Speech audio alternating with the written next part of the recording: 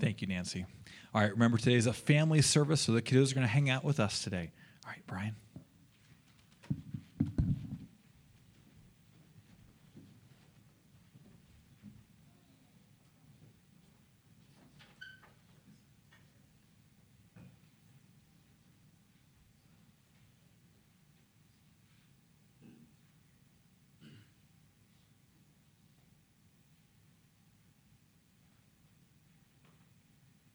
Well, I hope you have a Bible there and open it back up to Zechariah 3.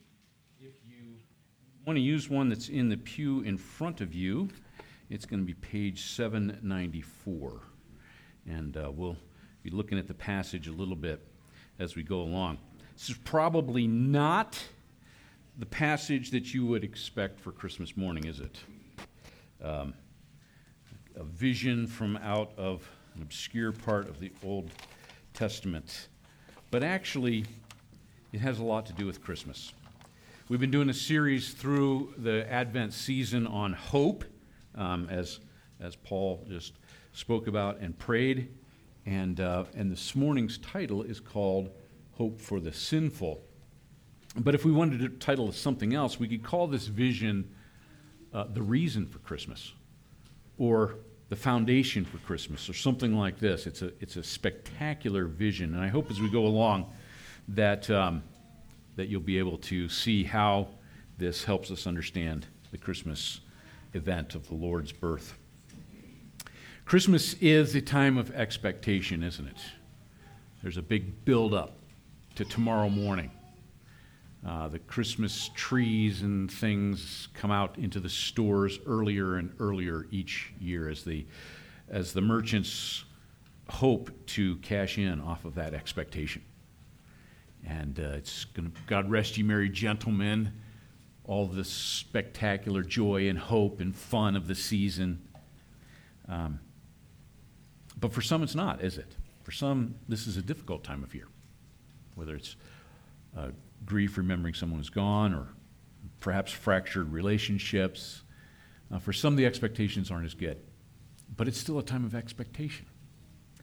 And I think the idea of expectation, and particularly unmet expectations, are what we're dealing with here in this vision.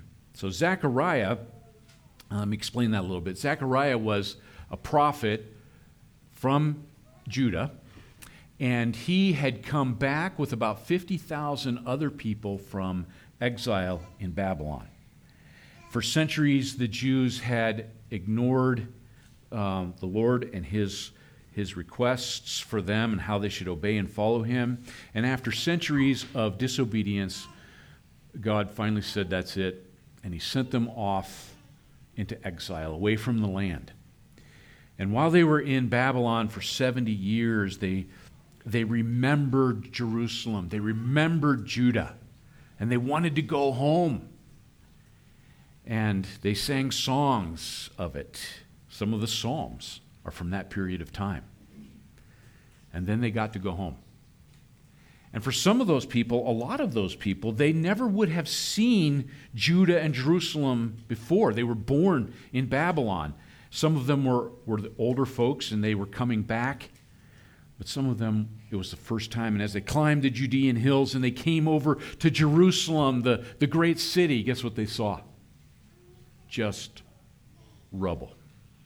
The Babylonians had destroyed it. It had not been rebuilt. The houses were broken down. The walls were just piles of rock. The temple had been burnt. And they were discouraged. All the expectations met with that. And as they came to Jerusalem and they realized the difficulty that was going to be theirs to rebuild it, and they found that the people there weren't all that excited to have new folks come in and try to take control of the place. Discouragement was all over.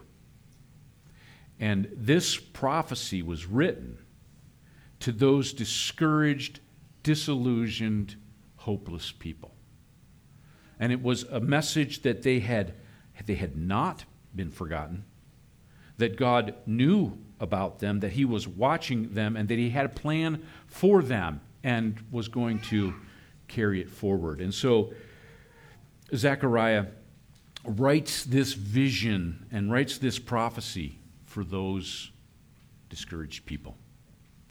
The first part of this book is 8 visions. They don't know for sure, but it seems as though all 8 visions came in one night. So Charles Dickens, Ebenezer Scrooge has nothing on Zechariah. His was just 3 ghosts. Zechariah had 8 visions in one night.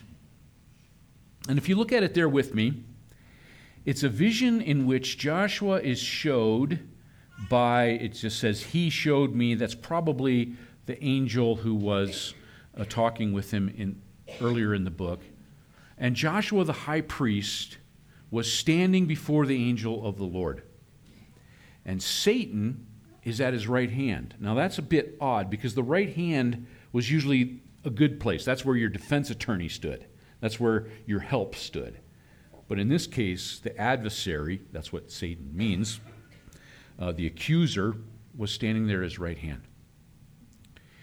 And he was accusing Joshua, and Joshua was clothed with filthy garments. Now, he's not allowed to stand before the Lord in filthy garments, so we already see the problem there.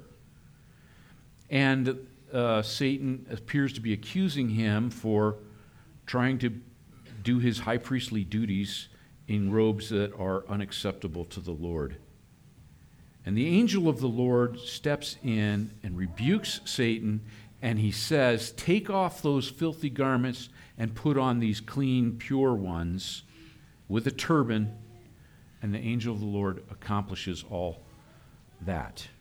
Then he says to Joshua in verse 6, if you will walk in my ways and keep my charge, you'll have rule over the temple and the temple courts, and you'll have access here into the throne room of God himself, which is where this is taking place.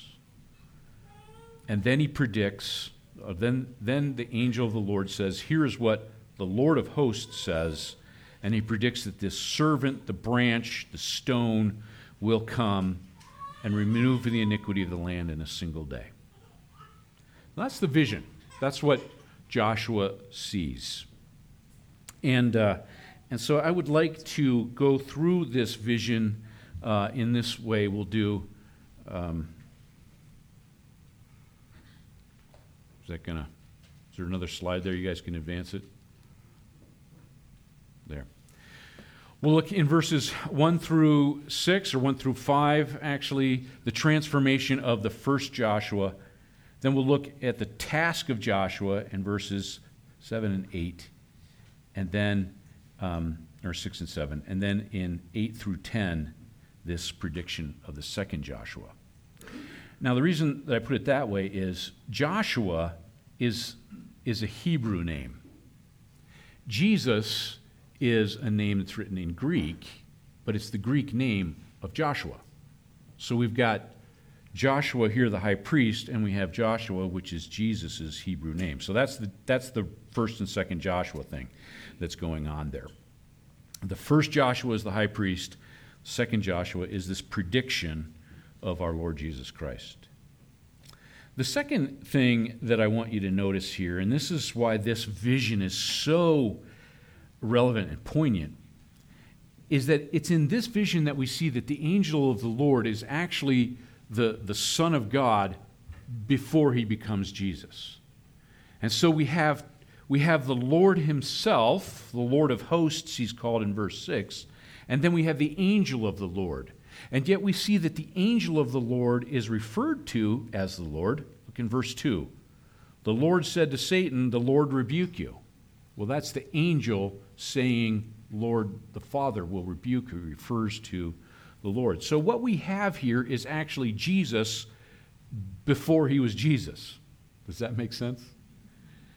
And so as we look at this, we can see already this is a poignant vision of what is going to happen. Now, this is a vision. And a vision is different than a dream. We know the almost inspired song that a dream is a wish your heart makes when you're fast asleep. Do you recognize that? Cinderella. So it's not quite inspired. Now, the Lord did speak in dreams. He would have his angels come in dreams to speak to people. In fact, Joseph, Jesus' father, was told in a dream that he should marry his fiancée, his betrothed Mary, because the baby in her womb was from the Holy Spirit. That was in a dream. It was also in a dream that he was told to go to Egypt. So the Lord did work in dreams. But a vision is something a little bit different. And maybe the easiest way to say it is this, that in a dream, the Lord will come to a person and communicate with them. But in a vision, they're allowed to see into a different realm. So the messenger sees and goes somewhere else to see something that's going on. And so this vision right away is a challenge to us, especially for us in the West, because we tend to think that the only thing that's real is this thing that we see. That nothing is outside of our world. We live in a closed system. But what Zechariah is privileged to do is to see into another realm. That there are beings, there is a God who is watching and who is the one who is judgment, and his decisions are all important. And so we're challenged right away that we have something beyond ourselves, and that being rules supreme. So it's with that idea that we have been visited from on high, as the song just said, from this other realm, that we have to read and understand this vision. And so let's just go through it quickly and see what it has to say to us. The transformation of the first Joshua. Joshua the high priest is standing before the angel of the Lord, and Satan is there at his right hand. Now Joshua is obviously a person, he's the high priest, but in this vision he's actually the representative of the people of God.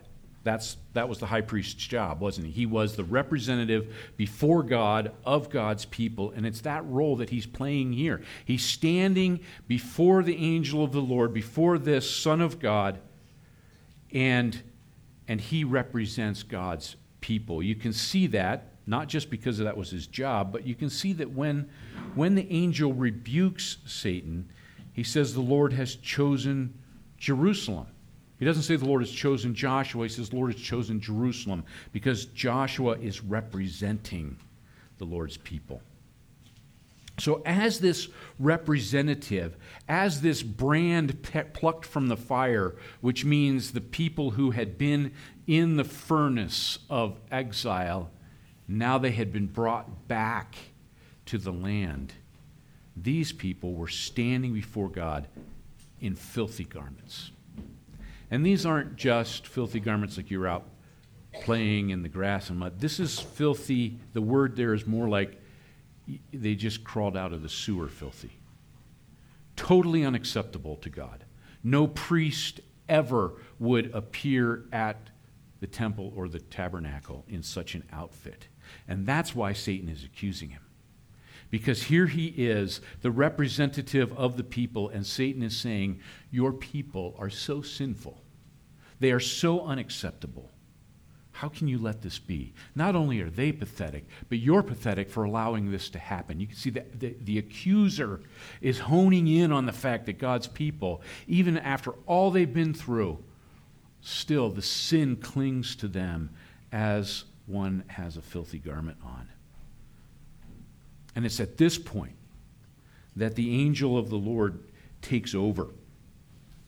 And he first rebukes Satan by referring him to the Father and saying, no, this choice from the Lord, from the Father, has been for his people. There is a plan. There is a way that we are going to provide acceptable clothing for them. We're going to forgive their sins. Stand it down. And the accuser doesn't appear in the story, in the vision anymore after that, does he? Once the Lord rebukes him and moves past that to the plan of how they're going to remove the iniquity from his people, we no longer hear of the accuser. because there's no longer anything for him to accuse. And the angel says to those who are standing there, remove those filthy garments. Now, these would be other angels. And at the angel's command, at Jesus' command, they remove those filthy garments from him. And he says, I've taken your iniquity away. And they put on new, it says, pure vestments. It's not just priestly robes, though. It's actually a different word. It's more rich, colorful. These are robes in which he's allowed to serve as the high priest, but they're more like celebratory robes, like one would wear to a marriage supper. And Zechariah there in verse 5 is so into this vision, and he says, and I said, he actually go, no, wait, you need to put the clean turban on his head as well. The turban that went on the high priest's head was a special head thing covering, and on the front of it was a plate that was inscribed, Holy to the Lord. And Zechariah says, put that on too. Or he doesn't command them. He says, let them, please put that on too. So that in just one moment, the high priest went from this position of having filthy, horrid garments on him to being clean, acceptable, and set apart, holy to the Lord, written on his forehead. The angel of the Lord was standing by, watching this, overseeing this, of what would happen. The guilt was gone. The sin was gone. I have taken your iniquity away from you, as one removes a coat and puts on a clean coat. And it's important to note, very important to note, that Joshua couldn't do that himself, could he? He was incapable of doing this, and that's what Satan knew. He could not do anything. It had to be done for him. And so the angel of the Lord stepped in and accomplished this, of having him clean and made holy, set apart to the Lord. Then the angel gives him a task. And he says to Joshua that he is to walk in his ways and keep his charge or his statutes or his requirements. And if he does that, then he will have the control, he will have the oversight of the temple of the Lord, over the courts of the Lord, and he'll have access among those who are standing here. And those, again, would be the angels. So he would have access into the very presence of God if he obeys and does what God asks him and commands him. The problem is that as the angel of the Lord says this, and this is a decree of the Lord of hosts. So again, we have make that distinction. The angel of the Lord, who are identifying as the Son of God before he becomes flesh, is saying, thus says the Lord, the Father of hosts, if you'll walk in my ways and keep my charge. But we know they couldn't do it before the exile, and they couldn't do it afterwards. That the people of God and the high priests simply did not keep God's ways and his statutes. In fact, when this was written, in very short period of time, the high priesthood of Israel was going to become something that was a political position of power, and it would be bought and sold to the highest bidder. Doesn't quite sound like what the Lord wants here. They were not able to do this, and the story doesn't get a whole lot better for them until the Lord Jesus himself comes.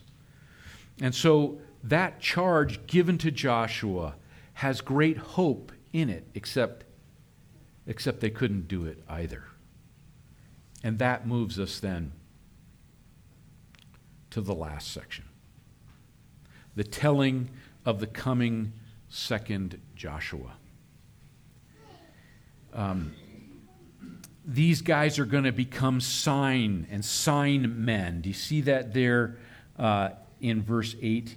Hear now, Joshua the high priest, you and your friends who sit before you. For they are men who are a sign.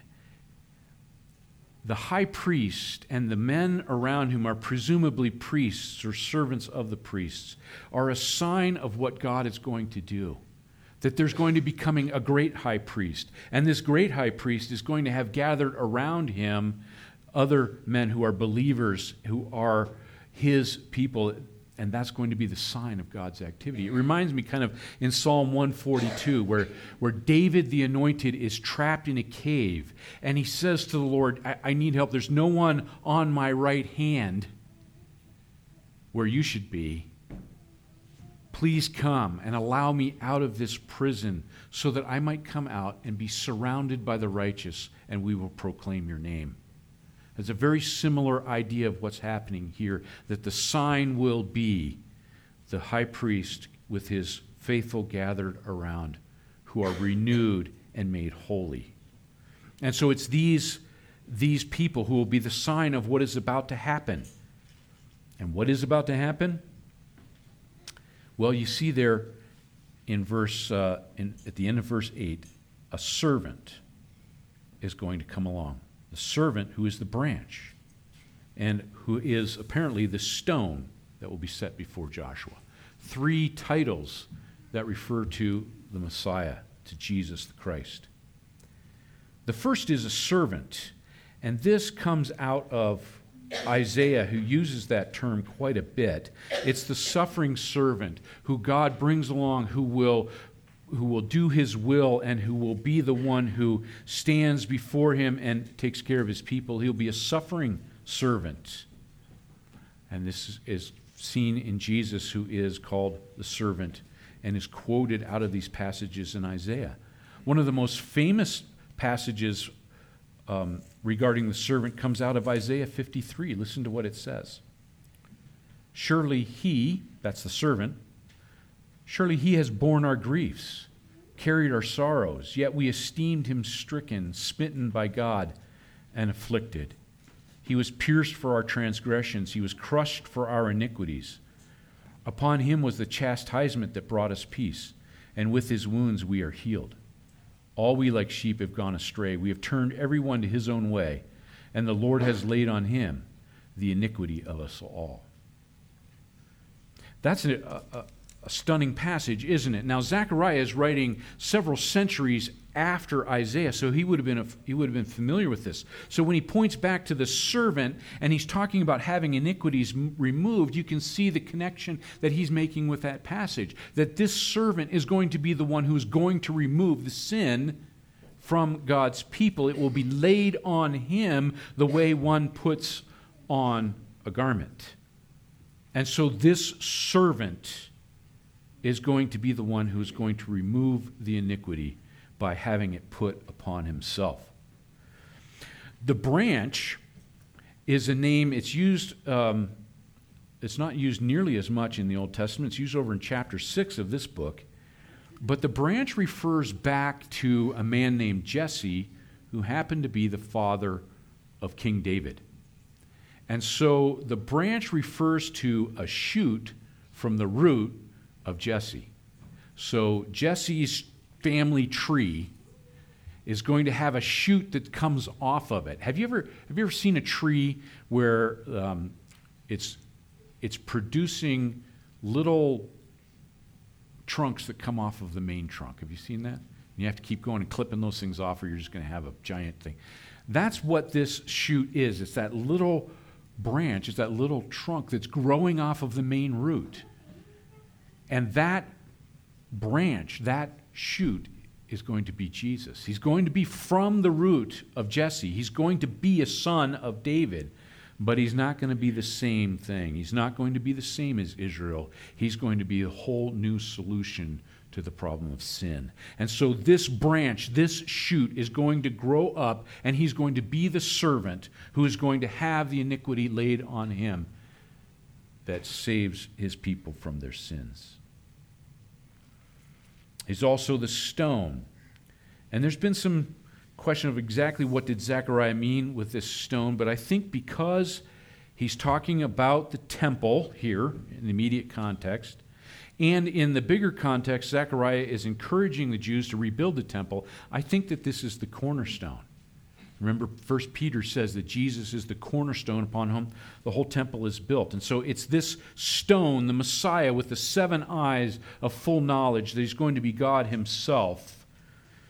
With the inscription, Holy to the Lord, I think it's the same inscription that would be on the turban, that this Messiah is going to come, the servant, the branch, the stone, and he is going to do in one day what had not been done all up to this point. He will remove the iniquity of the land in a single day. And again, we know the land, he's not talking about just Joshua, who had clothes taken off and new clothes put on. He's talking about the whole land, that God's people will all have their iniquity forgiven in a single day. And that day, of course, is that day on Calvary, where Jesus died for sins. It's not repeatable, is it? It's one day. It's not going to happen again. Once for all time. And that reminds us of the writer of Hebrews, who says again and again and again, he died once for all time. In that single day, iniquity is removed. So, my friends, this is the Christmas story, isn't it?